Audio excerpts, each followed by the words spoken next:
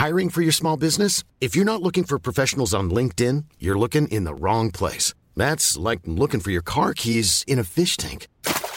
LinkedIn helps you hire professionals you can't find anywhere else, even those who aren't actively searching for a new job but might be open to the perfect role. In a given month, over 70% of LinkedIn users don't even visit other leading job sites. So start looking in the right place. With LinkedIn, you can hire professionals like a professional. Post your free job on linkedin.com/people today. Hey, I'm Ryan Reynolds. At Mint Mobile, we like to do the opposite of what Big Wireless does. They charge you a lot, we charge you a little. So naturally, when they announced they'd be raising their prices due to inflation, we decided to deflate our prices due to not hating you. That's right. We're cutting the price of Mint Unlimited from $30 a month to just $15 a month. Give it a try at mintmobile.com/switch. $45 up front for 3 months plus taxes and fees. Promo rate for new customers for limited time. Unlimited more than 40 gigabytes per month. Slows full terms at mintmobile.com. Burrow is a furniture company known for timeless design and thoughtful construction and free shipping, and that extends to their outdoor collection. Their outdoor furniture is built to withstand the elements, featuring rust-proof stainless steel hardware, weather-ready teak, and quick-dry foam cushions. For Memorial Day, get 15% off your Burrow purchase at burrow.com/acast and up to 25% off outdoor. That's up to 25% off outdoor furniture at burrow.com/acast.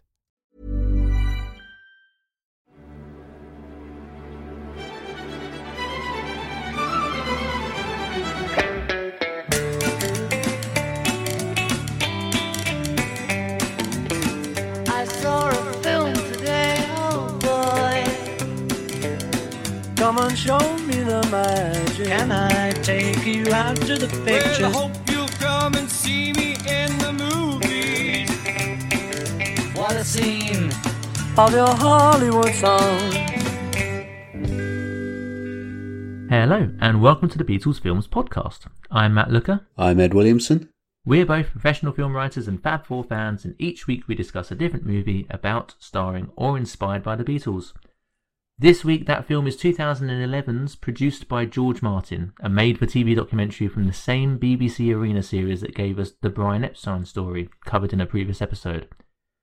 This documentary explores the career and life of famed Beatles producer George Martin, highlighting many of the artists he has worked with via a series of personal chats and talking head interviews.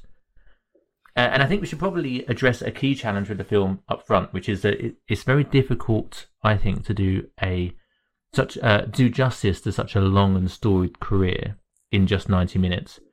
And it's impossible to strike a balance, I think, between covering all aspects of his life while still also offering a focus on what he's best known for, which is obviously working with the Beatles, and then individually with just Paul. And I want to get your thoughts on that, because I think sometimes the film strikes that balance really well, and yet there is no denying that this is very much a film that chooses to include input from since disgraced TV star and paedophile Rolf Harris. Yes. And yet still apparently doesn't want to mention Give My Regards to Broad Street. I mean, which is the greater crime? Yeah. Yes. What a fantastic curveball question to start off with. I think the documentary is perhaps slightly unbalanced, but also this is one of those documentaries where really its focus is, here is this guy who is now like a really nice old man, and he did all these remarkable things, and here are lots of people saying really nice things about what this really nice man did, and that is great. There's nothing wrong with that. So perhaps it is in danger of being a little bit unbalanced. And one of the things about these documentaries is that for all these documentaries that are, let's say, sort of Beatle adjacent, which we're trying to address every now and again, something that's not completely in and of itself Beatles, but features Beatles in one way or another. The Brian Epstein Arena documentary that you mentioned being another good example, is that obviously the subjects of those documentaries, they have done other things in their lives other than Beatles things. Yeah. But a lot of the time when you're watching them as a Beatles fan, it's really the Beatles stuff you want them to get to, So it can maybe lead to you thinking this is a little bit unbalanced. But maybe that's just because of your expectations going in and what you want out of it. I do think it's true that once it gets through the Beatles bit of it. I remember like looking at the timer on the DVD and to see how long was left. And like once the Beatles have split up, there's about 15 minutes left or something like that. So like his whole 70s and 80s career and everything else is kind of which dealt is with. really interesting, isn't it? Because I think that, so first of all, I think there is a documentary in just George Martin and the Beatles, right? Clearly that would be a really interesting thing to explore in a film. What this film does is obviously explore up front a little bit about George Martin's career, how he got into music and composition and studied composition, how he got his first job at EMI, and all of the work that he was doing as a producer up until the point he met the Beatles, which is really interesting. And we'll dig into that because there's loads of stuff that comes out in that period of the film where I'm like, oh, I know a lot of this stuff, and I had no idea that George Martin had a hand in that. Yeah. And of course, that's an interesting part of the story to tell, which is, you know, what led George Martin to the point where he ended up producing the Beatles, the greatest band of all time, if you like, right? Like, what path was he on that led him to that point? Yeah. Equally, what would be interesting is, where did that then take him after the Beatles split up? Yeah. And the film has no interest in exploring that. It's very much that they skimmed through like 5 different bands and artists in the space of 30 seconds. Yeah. As a sort of a token thing of, this is what he did next. Yeah. But in my mind, I'm thinking he has just been the producer of, and the recognised producer of the greatest band of all time, if you like.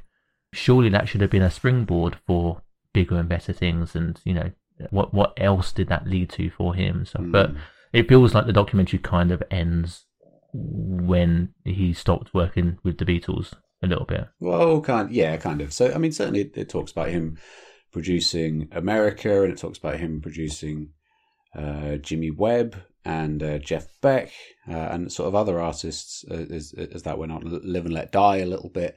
But yeah, it's not terribly interested in those sort of post-Beatles things. I suppose this is one of the things about the Beatles as a sort of cultural entities. They seem to sort of like override other things, you know. So like, you know, when you talk to people who aren't Beatles fans, and they will sort of often express annoyance with like how ubiquitous the Beatles are, you know, and so and I appreciate that completely, you know. I get that it's a bit dull to have someone like banging on about this is the greatest band of all time, and there are no counter arguments to that. You know, it's a very interesting point to make on this podcast, by the way. Very interesting. Let's explore that more, you know. But I think what people get annoyed about is that sort of cultural ubiquity in a way, and I suppose that's kind of what happens in documentaries like this. Like, because this guy, like the most famous thing he did was it'd be the main producer for the greatest band of all time. But this documentary is not per se only about that part of his work.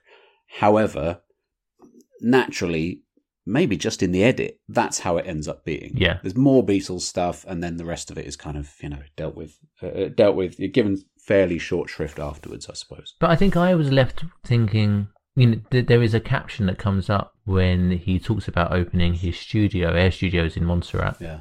There's a caption that comes up saying that, you know, from this point, George Martin worked with the likes of, and they mention the Police, Stevie Wonder, Michael Jackson, I think, at one point. Elton John, certainly. Oh, Elton John, certainly. I don't think Michael Jackson. Did I make that up? I might have made that up. But then there were a bunch of names there which don't get mentioned again, and I was left wondering, well, what work did he do with those big names? Yeah. And then what the film then does is to help illustrate that point, they play Every Little Thing She Does Is Magic by the Police. And that is the one instance I can think of in the film where it comes up, Every Little Thing She Does Is Magic by the Police, and it says produced by someone else. Yes, I noticed that. Yeah. So like, well, why didn't you play the bit that George Martin actually did? Well, I think probably the reason they did that is because he didn't produce it, but it was just done at his studio. I think that's probably the distinction they were trying to make, because I noticed that credit come up, and I think it may have been because the way they were talking about it might have given the impression that he did produce it, but they wanted to make clear that actually it was someone else's work. Okay, that makes sense. So it was at his studio, but it was a different producer working on that record. Yeah, so that makes sense. So I think certainly in Elton John's autobiography, he talks about recording at Montserrat in the 80s. I think it was in the 80s, and I forget which album it is, but there's one or two of those big hits in the 80s, maybe I'm Still Standing or one from that era, I forget, that were done out in Montserrat. But I don't think it was George Martin who produced them. I think actually his role in Montserrat was mainly just to be the guy who owned the studio. I don't know specifically how much production he did out there, but certainly like he and Paul worked on stuff in Montserrat, I think, for the Tug of War album. It sort of mentions Stevie Wonder, so like Stevie Wonder appeared on that album as well. I think maybe that's where that came from. Well, this is the point where I say that if I'm left asking these questions, then the film may have not done a very good job of clarifying those points, which in essence is a way of me saying that the film is at fault and not me for misunderstanding how that information was presented to me. Yeah, it's definitely the film's fault, not yours. Although I do like the idea that the film was saying, George Martin worked with Stevie Wonder and also Paul McCartney, but actually it might have been just the same song. It may have been. I'm not completely sure, to be honest, but yeah, it's possible that is the case, yeah. So in terms of getting that balance right, do you think the film does a good job of representing his contribution to all of those pieces of work as well as the Beatles? Yes. So I think what it does a very good job of is talking about the comedy production work that he initially did at Parlophone. So before the Beatles sort of came into his orbit, he was mainly a sort of audio comedy producer, working with the Goons, Peter Sellers, Spike Milligan, Harry Secombe, people like that. He's also, it reminded me that when I was a kid, one of the cassettes we had in the car was At the Drop of a Hat, the review by Flanders and Swan from sometime in the 50s. That was something that I just knew off by heart, and I found it on vinyl in a second-hand shop a few years ago and bought it and took it home and played it and found that I still knew it off by heart, and I turned it over and it said produced by George Martin, which I'd had no idea about. But you still knew it off by heart, even from the 50s. Yeah, exactly. Yeah. It's I'm older than I look. But so what it does a really good job of is emphasizing his contributions to that. Yeah, so definitely. He makes the point in the documentary when he's talking about it that recording comedy is a hard job. Like it's laborious. Like you have to come up with a script, and you have to make sure the script works, and you have to edit the script, and then you have to like produce the people actually recording the thing. And he said that not that recording pop music is easy, but I think I get the impression that he was very much ready to find the Beatles as like creative collaborators. I think he was really ready to dive into that in a way where he could sort of be creative in a way that was a bit less sort of painstaking, if you like. And certainly there were definitely things he produced for the Beatles that were painstaking.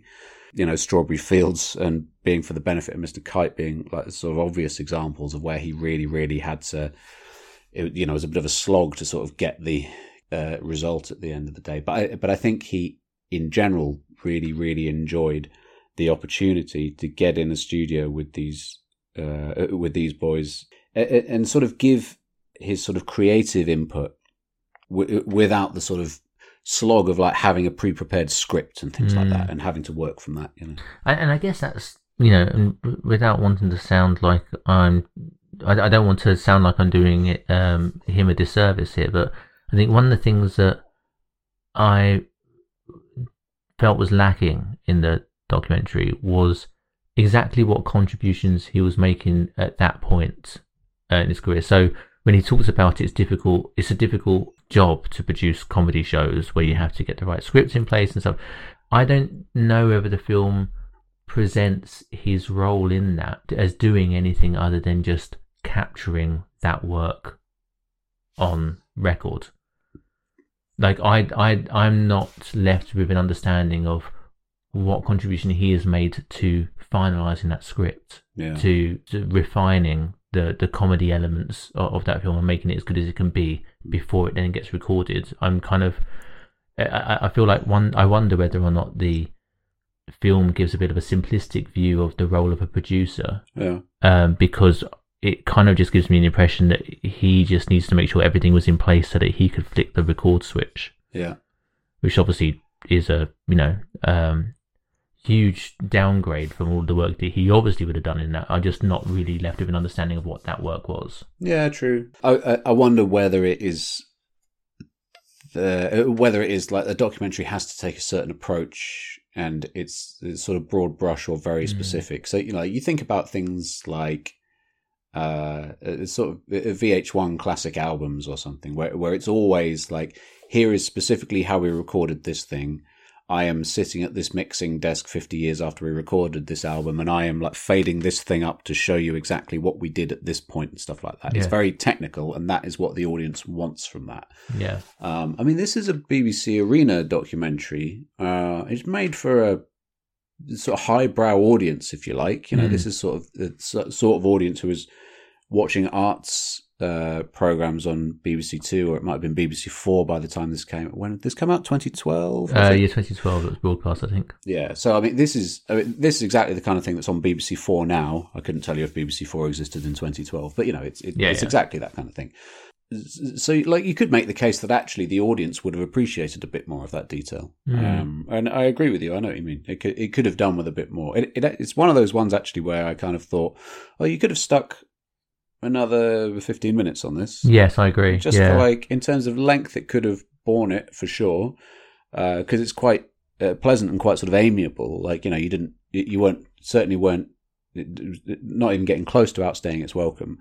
And actually, yes, a bit more of that detail, not really sort of geeky specific music or studio detail, just a bit more about that role and what it involves is maybe what it was lacking a little bit. I think that's the difference between when we talk about feature films and this, where filmmakers for feature films will probably have a little bit more flexibility with their runtime, whereas this is, as a BBC documentary series, is clearly made to order to a certain degree to fit with a certain format and time frame.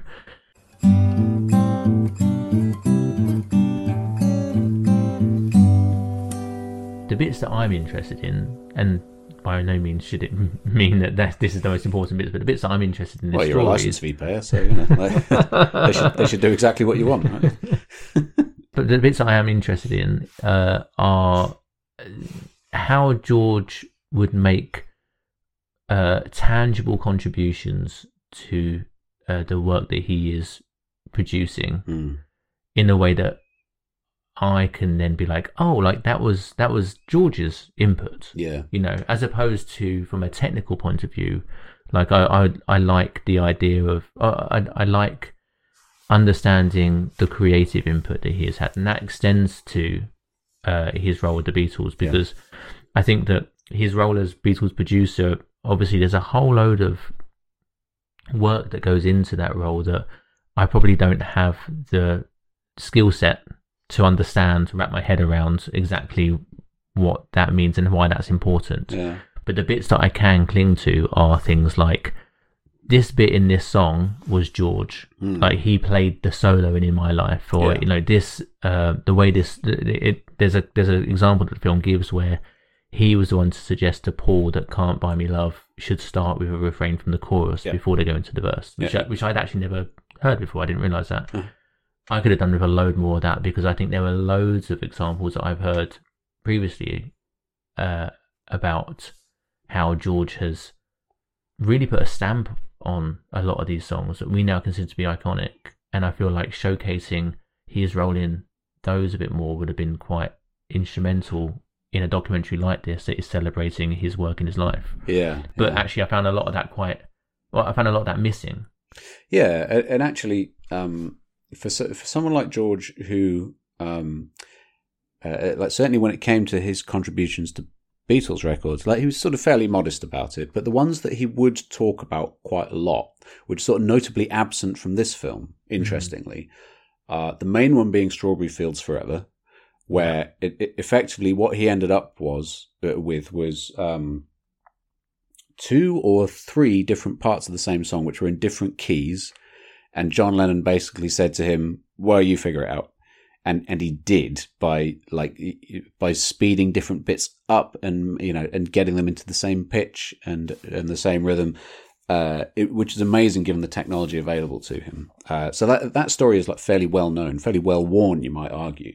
And like, I'm not saying I want the sort of old anecdotes to be repeated, but you would expect. You feel like there would be the standard, and then everything else is a bonus. But actually, it was good, I think, for me to hear things that I hadn't heard before. Yeah. But it felt strange that some of those bigger contributions that have become standards because of their importance weren't brought into this. Yeah, and so we also watched some of the extras on the DVD, and so there's one where George is talking to Howard Goodall, and he talks about being for the benefit of Mr. Kite, which is another one where, like, famously, John basically said to him, "I want it to sound like a fairground. You figure it out." Exactly. I'll be back on Monday. You figure it out. I want to smell the sawdust. Right. Yeah, exactly. And because I read years and years ago, I think it's George's book that had the clanging title "All You Need Is Ears."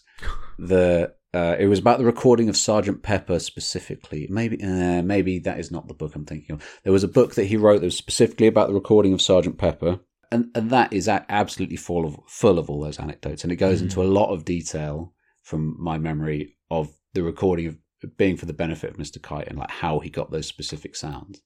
That stuff is really interesting, and that's the kind of thing you kind of expect to be in here.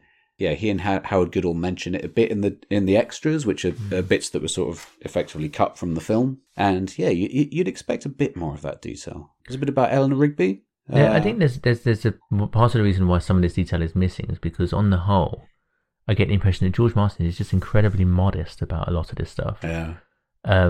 He talks about the score to Yesterday, and he says, "Oh, this is quite a naive score," and he has it. He says, "This is." He talks about it being quite a naive score, and it's, he said, but the idea of the song is its simplicity, and so he kind of downplays his role in having written that score and introduced strings to the Beatles' music for the first time. Yes, it shouldn't go without saying that he's saying that whilst pointing at the score having framed it on his wall. Yeah, but and he talks in a similar way about the strings in Eleanor Rigby. And that interview with Howard Goodall, who goes into very, very geeky detail about music theory that is way over my head, talking about sort of false relationships to Tudor music and lots of sort of terminology that I hadn't heard before. And you kind of get the impression that George is kind of responding to that as like, that's just the way it was, or that was all Paul. First of all, he's very quick to not claim credit for a loss of that work, and to make sure that everyone is aware that a lot of those songs and examples that Howard Goodall gave, that was all Paul who did that. Yeah. But he also he doesn't go into a lot of detail about that relationship in the music, and he obviously understands it because he comes from a music and a background in composition. But he kind of just brushes it aside a little bit, I think. Yeah. And in some ways, it's really refreshing to watch a Beatles documentary. We don't get to see many Beatles documentaries where there is someone who isn't just trying to claim credit for everything, because that quite the opposite in a way. Yeah. But I do wonder whether or not some of those contributions just sort of fall under the radar a little bit, just because he's the kind of person that doesn't want to boast or brag about how much input he's had into these massively iconic songs. Well, yes and no, because there are certain hints in it that George Martin was not a man entirely free of ego. It's not a criticism of him. It's perfectly reasonable for someone of his achievements to have a bit of an ego about them. So one of which is where he sort of talks about his rivalry with Norrie Paramore, who was another A&R man at EMI who sort of had signed Cliff Richard and was the guy having hits. And he was always, like, it's well documented that he felt a bit of competition with Norrie Paramore, and you would in that kind of professional setting. And, you know, there's a funny story sort of later on that, like, Giles is sort of interviewing George in the documentary, teases out of him where he's talking about, I think he sort of finally won some sort of award for being the producer who had the most number ones, and he's finally beaten Norrie Paramore. And, you know, he said to Giles, well, you know, I shouldn't think Norrie's going to beat me now, despite the fact that Norrie Paramore had been dead for a couple of years at that point. But the other thing that really struck me is, like, when he's talking about Let It Be, the Let It Be sessions that became the Let It Be album. Of course, this documentary comes out in 2012, so we're sort of 10 years or so before the release of the Get Back documentary, which obviously just sort of recontextualized that period and the sessions for that album. So George is saying in this documentary that he was put out when Phil Spector was sort of given the tapes to produce, and then the credit on it said produced by Phil Spector, and he said, well, can I have overproduced by Phil Spector? Right, yeah. But, you know, original sessions produced by George Martin. Now that we have seen Get Back, if you take what the footage we see in Get Back as sort of decent enough evidence, I know it doesn't cover the entire period. I think it's probably more reasonable to say that Glyn Johns mainly produced those sessions. Yeah, I think so, yeah. George actually, like, one of the things about Get Back was that George Martin was involved more than I thought he'd been. Like, yeah. he was there more than I thought. And he was certainly overseeing things, and he was sort of coming in and giving Glyn Johns pointers and things like that. But I don't think he was producing those sessions. Now, so I'm not saying that, like, George in this documentary is sort of making it up. And it may be like, you know, as we see, the big thing about the Get Back documentary as opposed to what we thought of Let It Be before that is that everyone involved remembers it in a very different way to how it actually was, or at least to how Get Back indicated that it was. So, you know, I think it's probably fair to say that George has sort of misremembered, or at least he sort of put himself at the center of that a bit more than was actually the case. So certainly, like, he was a man who seemed to have the sort of the instinct to downplay his own achievements in that sort of quite British way. Sort of men of his generation were not very comfortable sort of trumpeting their own achievements. But I think there were also bits where he maybe sort of overplayed his involvement in things. You're right. It puzzled me a little bit when George Martin was talking about that, and I had heard that overproduced by Phil Spector gag before. Yeah. But it did give me pause to think. I don't really remember him doing enough to claim that credit in the first point. So yeah. Interesting that he would make that suggestion. If you're looking for plump lips that last, you need to know about Juvederm lip fillers. With Juvederm Volbella XC and Juvederm Ultra XC, your lip look, whether it's subtle or bold, can last up to 1 full year with optimal treatment and no additional maintenance. Find a licensed specialist and see if it's right for you at Juvederm.com today. That's JUVEDERM.com.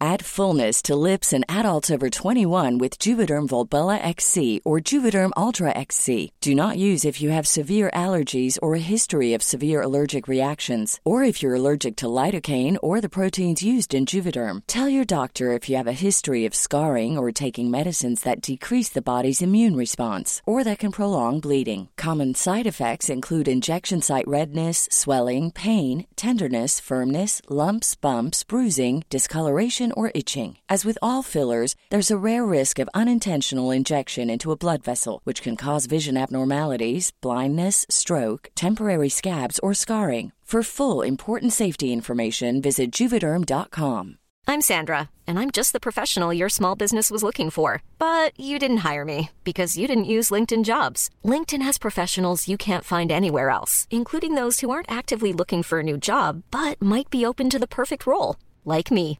In a given month, over 70% of LinkedIn users don't visit other leading job sites. So if you're not looking on LinkedIn, you'll miss out on great candidates like Sandra. Start hiring professionals like a professional. Post your free job on linkedin.com/people today.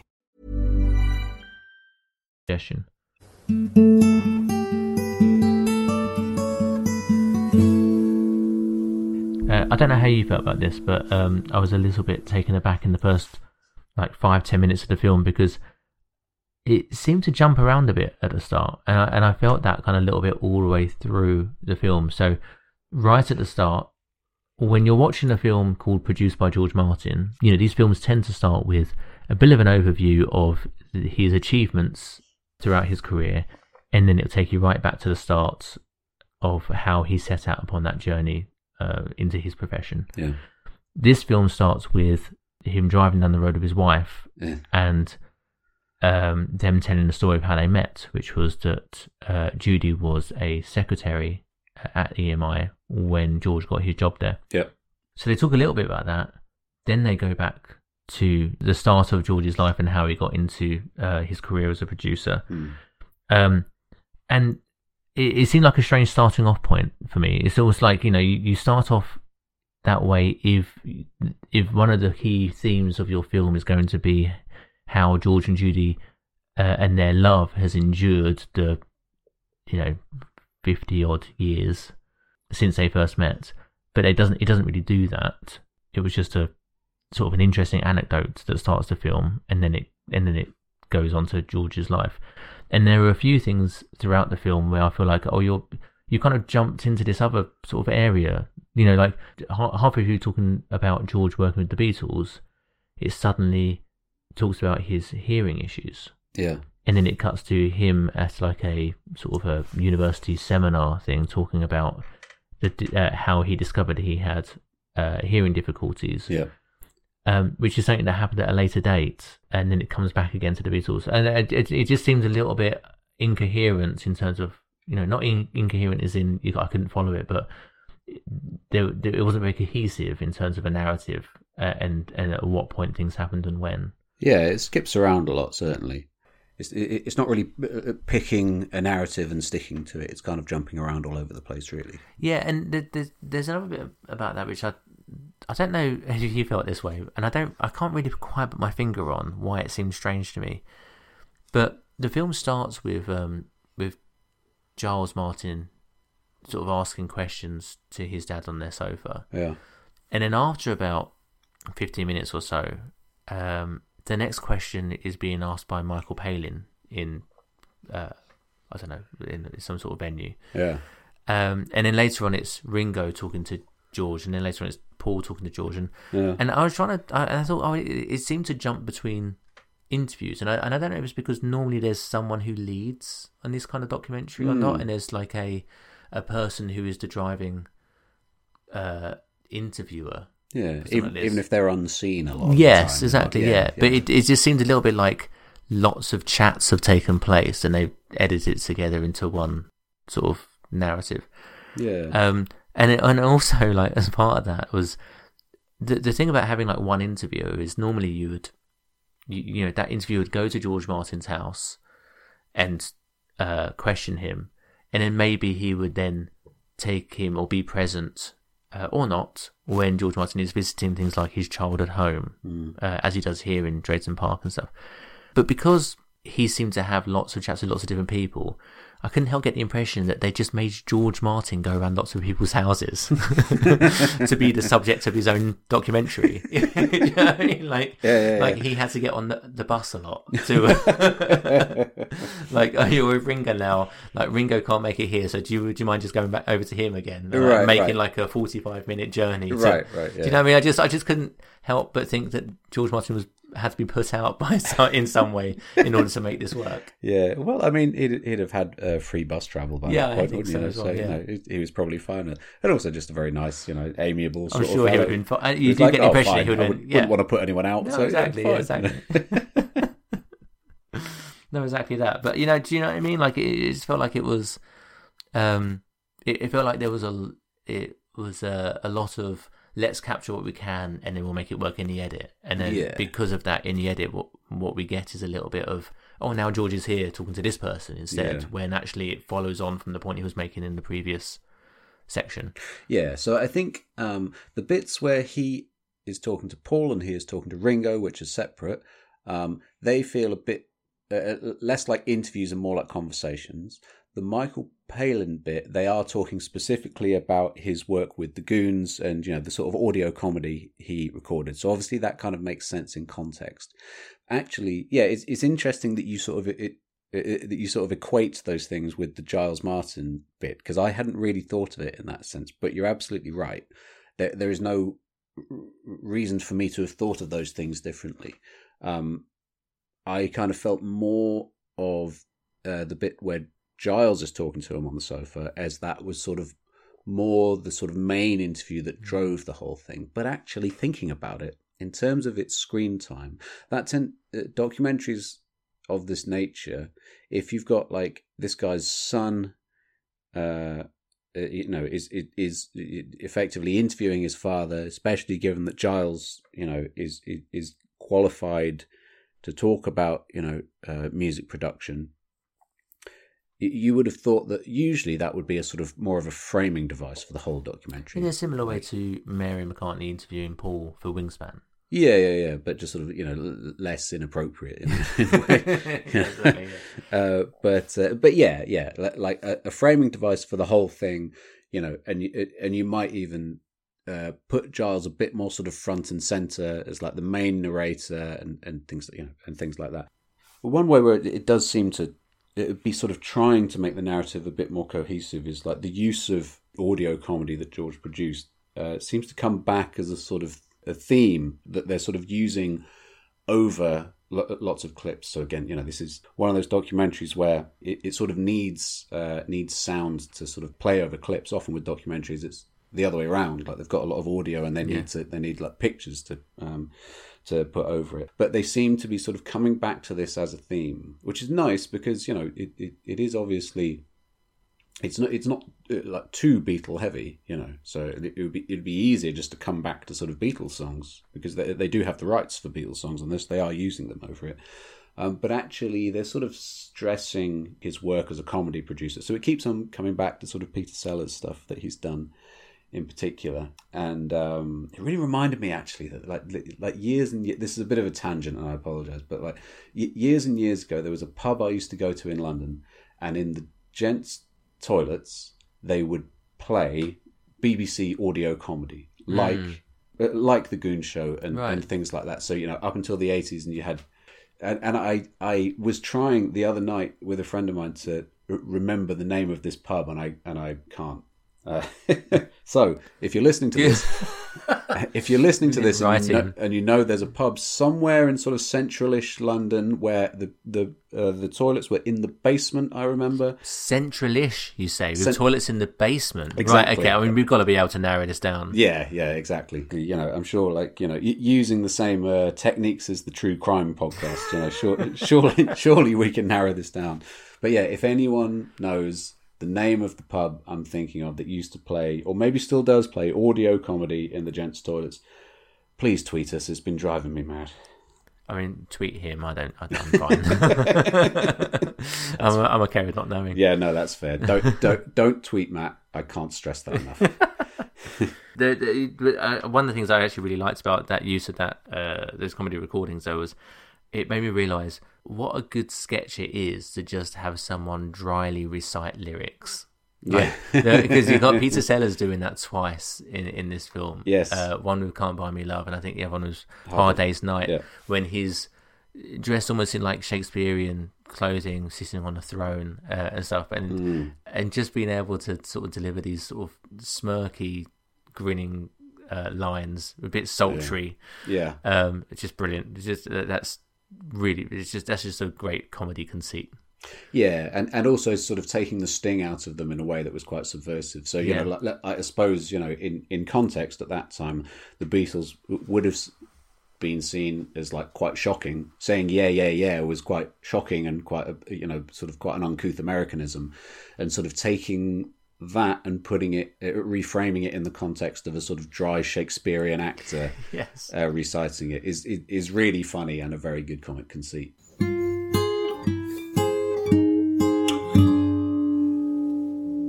I love, and the things you look for as a Beatles fan are those moments where you have Ringo and Paul come in and talk to George. But I think it's in my nature to pick up on stuff that I'm like, really, is that okay to say? Because because there were lovely moments in both of those sets of interviews. For example, I'll give you an example with Ringo. George talks about how during the war, the house 5 doors down from him had obviously had a bomb dropped in it, or had disappeared, and the house next to it, half of it was missing. And you could just see a bath hanging out, still attached by its pipes. Ringo's reaction to that was, "Oh, you had a bath, did you?" I didn't have a bath. You must have been rich. I was like, how does Ringo make himself out to be the victim when George is telling a story about being like in a war-torn street? You know, like, I was a bit. But he did seem to make it a bit of a competition as to who was in the worst situation. Bit. But actually, I mean, the reveal, the sort of two like quite revealing things about that exchange were that the Beatles always kind of saw George as a bit of an authority figure. He was older. He was sort of maybe 10, 15 years older, something like that. And he was posh as far as they were concerned. And actually, one of the interesting things about this film is they talk about how like his upbringing was certainly more humble. He was sort of more of a cockney, as like Giles Martin puts it, and then like deliberately sort of trained himself at the age of 16 to speak in more of a sort of proper BBC manner. Voice. Yeah, the sort of received pronunciation kind of thing, which is very interesting. And so I think there was always that sort of like good-natured class, not warfare, but just between the Beatles and George Martin. Is part of the reason why they worked so well together. Sort of opposites they were. The other thing is that Ringo makes the comments like, "Oh, we never had a bath." And George says, "Really? You must have been filthy." Like, and that is nice actually. But they have a nice little joke about it, and actually, the fact that he had a sense of humour was something that they found appealing, and particularly when they knew that he'd worked on like the Goons records, which they'd grown up listening to on the radio. But and also another anecdote that you'd expect that to get told that doesn't get told is the George Harrison saying, "Well, I don't like your tie for a start," which is an anecdote so well worn it now has its own Twitter account. Yes, it does. That's right. Which is excellent, by the way. Everyone should follow it. And that it gets a bit of an airing in the extras of the documentary, but it's not in the main thing. But I mean that is quite key in terms of their relationship. It's sort of tempting to say in that it sort of it relaxed everyone. Made them realise they could cheek him a bit, and that the sort of class divide that they perceived between the two of them, between the Beatles and George, was something that could be bridged with humour. Yes, that's a good way of putting it. Yeah, that makes sense. I actually quite liked as well. There were lots of nice moments with his interviews with Paul. Yeah, they're not interviews, are they? They're chats really. They're reminiscences are being captured on camera. Yeah, but there are a few nice moments in that. One which is that Paul mentions a record that he had, and he said, "Oh, I used to carry that around with me," and it was one that was produced by George. And George seemed surprised by that.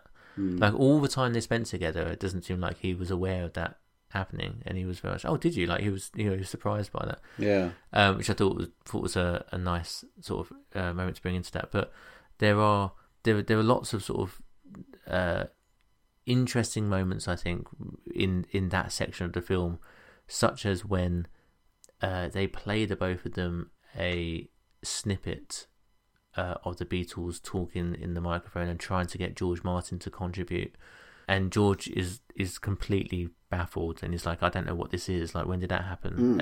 And Paul does that thing where it's like, "Oh, I think you'll find that's the Beatles fan club Christmas record." Yeah. And George, like, you can visibly see him be like, "Oh yeah, of course, that was a thing as well." Like he genuinely hadn't remembered that was a thing, and it was really interesting that he was, there's a, and maybe you wouldn't unless you're like a hardcore Beatles fan. Most people aren't aware of those fan club recordings, true, right? True, but it was just nice to have that sort of, to see them too, like, be reminded of this thing that they literally would have not prepared for at all and just recorded off the cuff spontaneously and not thought about much since. Yeah. I think with those Christmas fan club recordings, I think sort of every October or November or so, They would literally just find half an hour of studio time or whatever Yeah. it was and just busk it, you know, and that was it. And so, yeah, you can imagine that George might have forgotten that, because as far as he was concerned, it was just something that he just turned the tapes on and let them go ahead and do. Yeah, of course. And it's interesting as well that then you start to get an impression of at what point in that part of the Beatles' career George had involvement in, and actually how separate that was to everything else the Beatles had on at the time. Because that is for the fan club thing, which George probably, you know, wouldn't have been as invested in. Yeah. Clearly, right? Yeah. And he mentions, you know, so Paul makes the point about how they had to do 2 songs in 3 hours. So they, you know, when they were recording albums and stuff, which I've heard a lot. You know, they obviously they've had to record in a short space of time, which meant they had to come prepared and stuff. What I hadn't heard before was George's response to that, an explanation, which was that he was only given like an afternoon at a time to record them. You know, this idea of him saying, I need time at the studio with the lads, and Brian saying, well, I can give you next Friday afternoon, you know, and and actually, oh yeah, of course that makes sense, but I never heard that side of that story before. Yeah, it's actually interesting to hear it from that point of view, isn't it? And you sort of get the impression that actually there was almost a tension between those two things, i.e. The Beatles' commitments as stars and their commitments as musicians, i.e. Producing the output that would make them stars, whereby they were just... The idea, I think, broadly speaking, EMI wanted from them 2 albums a year and however many singles a year, 3 or 4 singles a year, 3 or 4, which it tended for the most part to be songs that were not on the albums. So it's a lot to like put out, but this is also, you know, you think around sort of 64, 65, this is also at the same time as they are constantly touring and doing interviews and maybe radio sessions and things like that, and making a feature film each year as well. Yeah. It's an enormous amount of work. And I suppose it's interesting that sort of George was sort of the stuff that, I mean, the reason we're sitting here now is, you know, because of it's because of the music, you know. It's why it's the starting point for why everyone loves the Beatles. And it's interesting that sort of George had to kind of like fight for a bit of extra time, to sort of, you know, to get more, to get a bit more time to sort of make the music better, you know. And you know, I mean, how good would it have been if he'd got more time? You know? Exactly. Would it have been even better? An extra half an hour now. Yeah, exactly. What's also nice about chat with Paul is, I mean, it's just filled with great stuff. Actually, like, this is what's so nice about a documentary like this, where you have we get together, Paul and George, in a space, and just in a very short space of time, there's lots of fun things that come out of that chat. I like them reminiscing over a photo that had been taken from 1964, where Brian Epstein has a chamber pot on his head. Yeah, I think George Martin very sort of politely says that it all was a bit naughty, wasn't it? And I think they give the gist that the food apparently was all phallically shaped. Yeah. And first of all, I mean, I was just amazed that they could remember it at all, like from that photo, which is just brilliant. Well, but I think there is a specific reason why they can remember it, because I think they say it's in Paris. Yes, right, yes. And in Paris in early 1964 is, I think, where the news first came through that they were number 1 in America. Oh, right, okay. And I think that's and so from that point, and that's when they then went on to go and do, you know, what they always say is like, well, we always said we're not going to America until we're number 1. Yes. Whether that's entirely true or not, we're not completely sure. But that seems to have been the spur for them to like go on. You know, so like those nights were ones that they would remember. Like they have talked about finding that out in Paris and like celebrating quite wildly. So it may be that the reason they remember that, over and above the fact that like one of them like had a chamber pot on his head, which is quite memorable. And they're eating penis-shaped food, but yes. Yes. I suppose these things do make for a memorable night. I mean, added up, it probably makes for a memorable night, doesn't it? Yeah, you're right. For me, just having a chamber pot in my head makes for a memorable night. But I remember every time you've done that. Yeah. But you've forgotten all the times I was number 1 in America. There's also a lovely moment in that as well, not to keep going on about the same section, but where George presents Paul with a photo and says, you know, it's a photo of George and his wife Judy, and saying, do you remember where that was taken?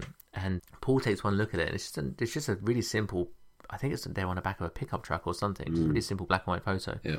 And Paul immediately says, "Oh, did Linda take this?" And George says, "Yes, she did." And he said, "Oh yeah, I thought it looked like her work." Yeah.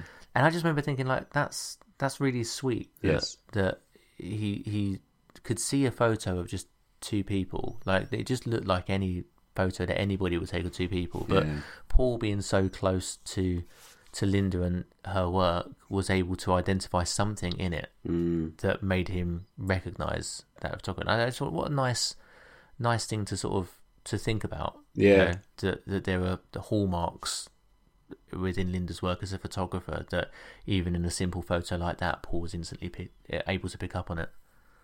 Yeah, definitely. Yeah, it was really nice that, I thought, it just sort of emphasised. I mean, it's no secret how close Paul and Linda were and how much in love they were. But yes, being able to recognise her work, just a photograph she took that, like, to my eyes, didn't look particularly remarkable, but he could see, oh yeah, that looks like her style. And it's like, it was nice. It was nice to see that. I think there's something in you can see in the interactions that George has with Paul and Ringo in these exchanges where. Because they're talking about Ringo makes a joke about sort of like being on drugs or something like that, and it's one of those times that reminds you of the sort of straightness and in particular the Britishness that George Martin is sort of so emblematic of. And actually, so there's a lot in this film, by the way, in terms of the way his life is framed at the time. I mean, he lives in just the most English country village you could possibly imagine, and he and his wife, he and Judy, do this thing where they sort of open up their garden for charity once a year, and they seem to do like a little raffle or a fete or something like that, and, and it's just like really, really wonderfully British, the whole thing, and it reminds you that Howard Goodall actually makes the point in one of the outtakes that when he's making those specific points about the Beatles' music, that he's always found it particularly British, and it's interesting that he mentions that because there is something very, very British about the Beatles, as George points out in it. He says to Howard Goodall, "Well, they were British, Yeah, exactly. Yeah. Which, by the way, is very dryly funny. And yes, another example of the sense of humour that would have appealed to them, I think. Yeah, definitely. But as I mentioned earlier about the sort of class difference between them, there's a Britishness to George Martin that I think would have appealed to them as something that they could be cheeky about and subvert. But also, a lot of their music is about sort of subverting Britishness. So, I mean, if you think about things like When I'm 64, which is obviously sort of a musical pastiche until you get into the middle eight, where it kind of drops down into that minor chord and all gets a bit sort of eerie and almost disturbing. Exactly the same thing with Penny Lane, the sort of drop from major to minor that you get at the end of, and the fireman rushes in, and it drops from B major to B minor, and the whole thing immediately it is painted this picture of sort of perfect idyllic suburban Englishness, but then that change to a minor chord just sort of makes you think, oh, everything here is not quite as it should be. What's going on here? I feel a little bit unsettled in some way, and I think that having George Martin around as that sort of seemingly just being as sort of totem of like sort of perfect Englishness just sort of gave them a counterpoint in a way. It's hard to describe exactly, but I think they just sort of gave them something to play off in a way. Yeah. But I mean, also, he himself was making lots of key contributions that were sort of really creative, and he talks in this about sort of figuring out sort of backwards tapes and things, on Rain, that's sort of his idea, and he says, after that, like, they wanted everything backwards. Yeah, of course, yeah. And what's really interesting though about him, you definitely get the idea that he is this quintessentially English person. Yeah. It comes up again and again throughout the documentary. It does make me wonder whether or not one of the reasons why the documentary can feel a little bit unfocused in places is because there isn't this clear, like, sensationalized narrative to cling to. Like in the same way that the Brian Epstein story as a previous Arena doc series episode, was able to sort of dig into this sort of sordid part of his past, or outside of the Beatles. There's no inkling of that at all with George. Like, he is, and he even says by the end of the film, he basically says, just had a very nice life, and that's all there was to it.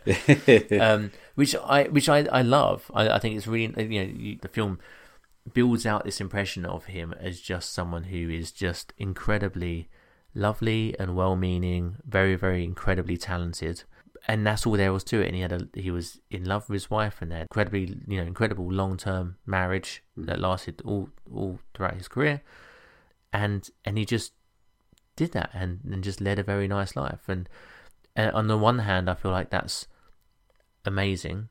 On the other hand, I don't know how that happens with someone who looks as sexy as he did during most of those early stages of his career. and the film knows this as well. There is, when the film starts playing Live and Let Die, and it is doing it deliberately over shots of George Martin smoking a cigarette, looking every inch like Ian Fleming's James Bond. And it's like, how, just sex on a stick, and and then it cuts to him just being very old at the end of it, being like, I'm just a nice fella. It's a stark contrast, but it just seems like an amazing life that's well lived, and actually the documentary, I wonder if maybe it struggles a little bit to find something beneath the surface with him, because that's all there is.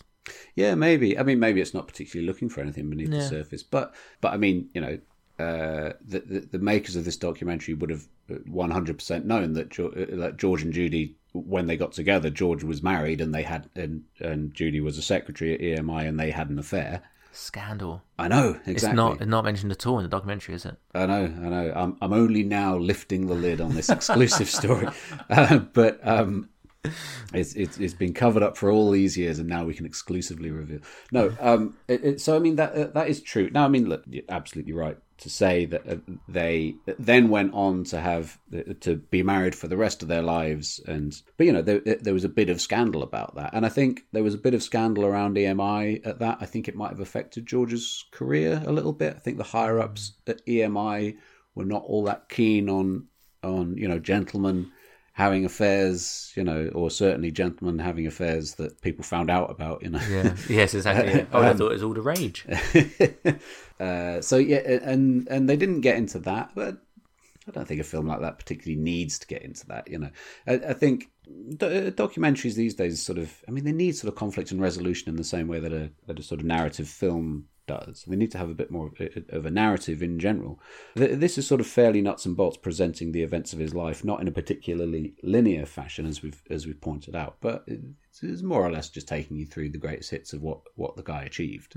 Perhaps like a sort of arena documentary doesn't need to do more than that, although, as we discussed, maybe for the audience it could have done with a little bit more detail.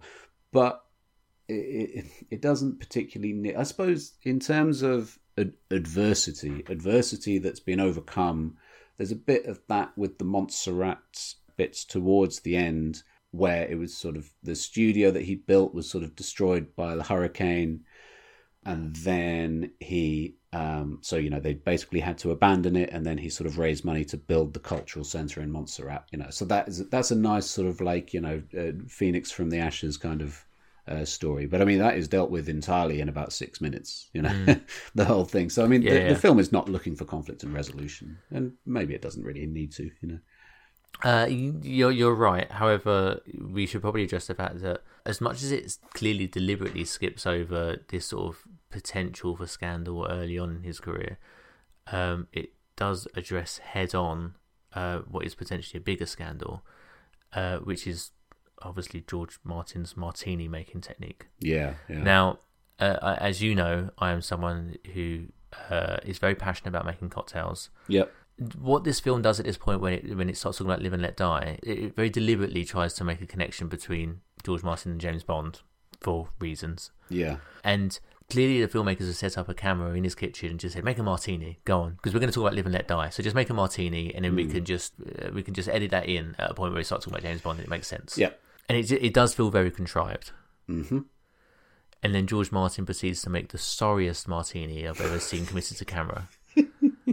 He's very right in saying that shaking a martini doesn't bruise the gin, which is a phrase that was adopted a long time ago that means nothing. He says what it does do, with a wry smile, is it makes it much colder. Yeah.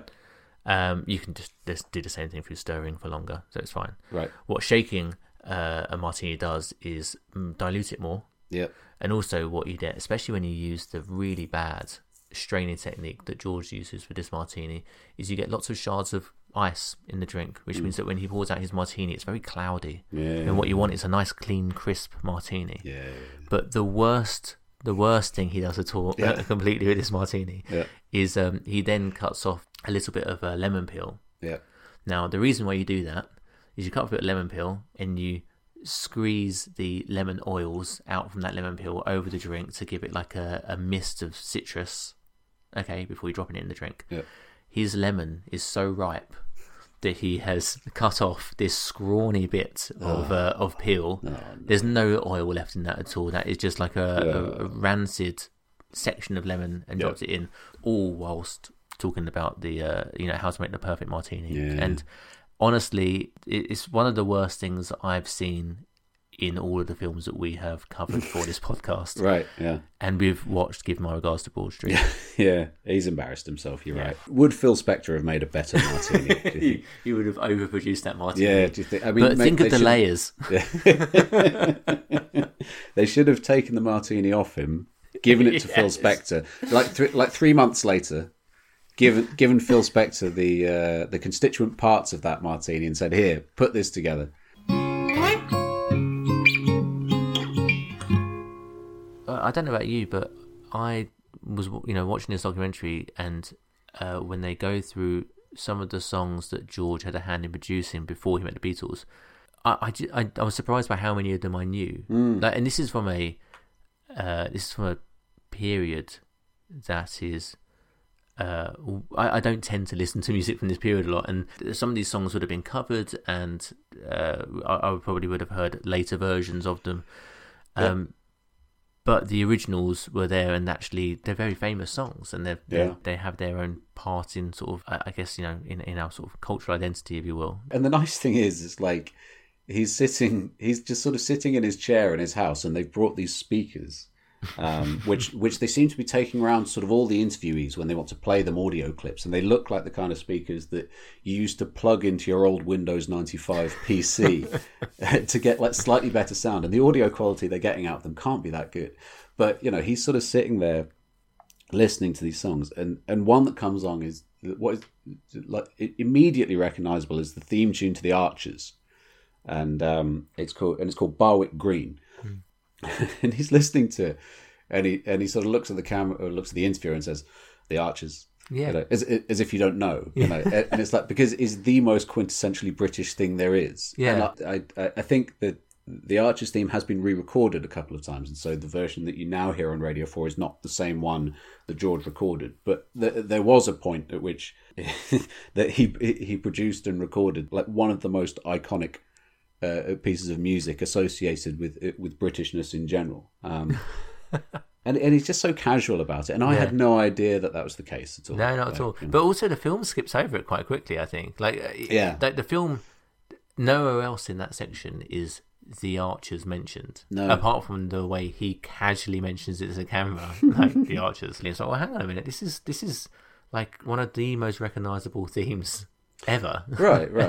And you would have thought they'd spend a little bit more time on that. Yeah. But that's, it's sort of it suits a man who just seems to be kind of so self-effacing. Yes. It's quite a nice, and again very British thing, to make a documentary about a man who's made all these achievements, in which like a lot of his achievements are just kind of glossed over because he's not the kind of guy who talks about himself a lot. Yeah, exactly. And actually, that's so true. The whole thing could be a documentary that's like 15 minutes long. Yeah, exactly. Just where him and the Beatles were just like, then I met the Beatles. Yeah, we made some records, which were lovely. I had a lovely time. And Nelly the Elephant, like stuff like that. What a weird. I would have guessed in a million years that George Martin produced Nelly the Elephant. Yeah, and sort of, Right Said Fred by Bernard Cribbins. as well. You know, these are songs. I mean, like our generation, probably does know these a bit from them being like reused in adverts bit in the sort of 80s or something like that. But also, like the sort of Right Said Fred song is something that like my dad would sort of sing to himself a bit if he was like doing some wallpapering or something. Would like make the joke of. Do you think that's what it is? So in our generation, so we would have grown up in like the 80s, and we would have heard cover versions of those in say adverts. Yeah. Is that the equivalent of when John Lewis has this like soulful version of Half the World Away in their Christmas ads? Do you know what I mean? Like, it's the same pattern, isn't it? Right, right. Yeah. Like 20 or 30 years later, you're just going to have these songs come up on adverts again, and that's how they sell products. Right, yeah. Is Noel Gallagher or Bernard Cribbins for the TikTok generation? You know? Yes, it's worth posing the question.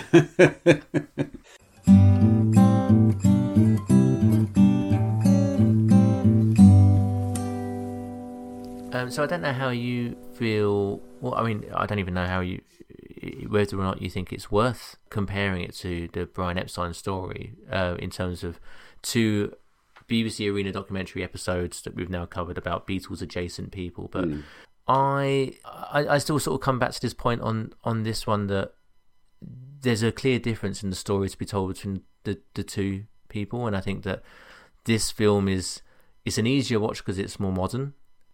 But also, there's sort of a less of a clear narrative to sort of cling everything to in this. So, whereas the Brian Epstein story was probably told more dramatically and was possibly a little bit more compelling as a result. Yeah. This is just a lovely old film about a lovely old guy, isn't it? Really? Yeah. No, well, I mean that Brian Epstein story documentary chose a narrative approach and went with it. And you know, there are questions to be asked about the sort of morality of the narrative approach it took, and about the sort of participation of like some of the talking heads. But yeah, no, you're absolutely right. Like, it's not an accusation you could hang on this. Essentially it's celebratory is what it is, and quite rightly, and actually a lot of the media that was depicting George Martin, in the last sort of 20 years or so of his life, was very celebratory. If you think about, there's another film called In My Life about him. There's another, and there was. Do you remember? It must have been commemorating some Beatles anniversary or other, where there was an album of different contributors re-recording Beatles songs that George Martin was producing. Yes, including like Jim Carrey doing "I Am the Walrus." Yes, of course. Yeah, I remember seeing that footage a lot. Yeah, of course, and things like that. That was all just very, very celebratory. So he does seem to be this figure who's just sort of universally loved. I mean, you never hear anyone say a bad word about him. No. And actually, it's sort of in that spirit that this film is made, and there's no reason for it to be made in any other spirit, really. But yeah, exactly, and I think it's actually quite refreshing for us to be watching a documentary where there's no ounce of cynicism. Yeah, there's no reason for us to sort of question motives, or for anybody to be seen to be trying to steal attention or claim credit for anything that's not valid. Yeah, it all seems very just nice and above board, and hopefully perfectly in keeping with George as a character. So that would all make sense. But apart from the martini, which is just atrocious. But maybe some of our listeners may have seen this and think differently. If you are one of those listeners and you've seen this film, this documentary episode, we'd love you to get in touch with us. You can reach us at Beatles Films Pod on all of the usual social media platforms. You can also, if you have heard this episode and have enjoyed listening to it, you could leave us a review or a 5-star rating on your streaming platform of choice. Otherwise, we will see you again next week for another episode. Until then, bye-bye. Bye-bye.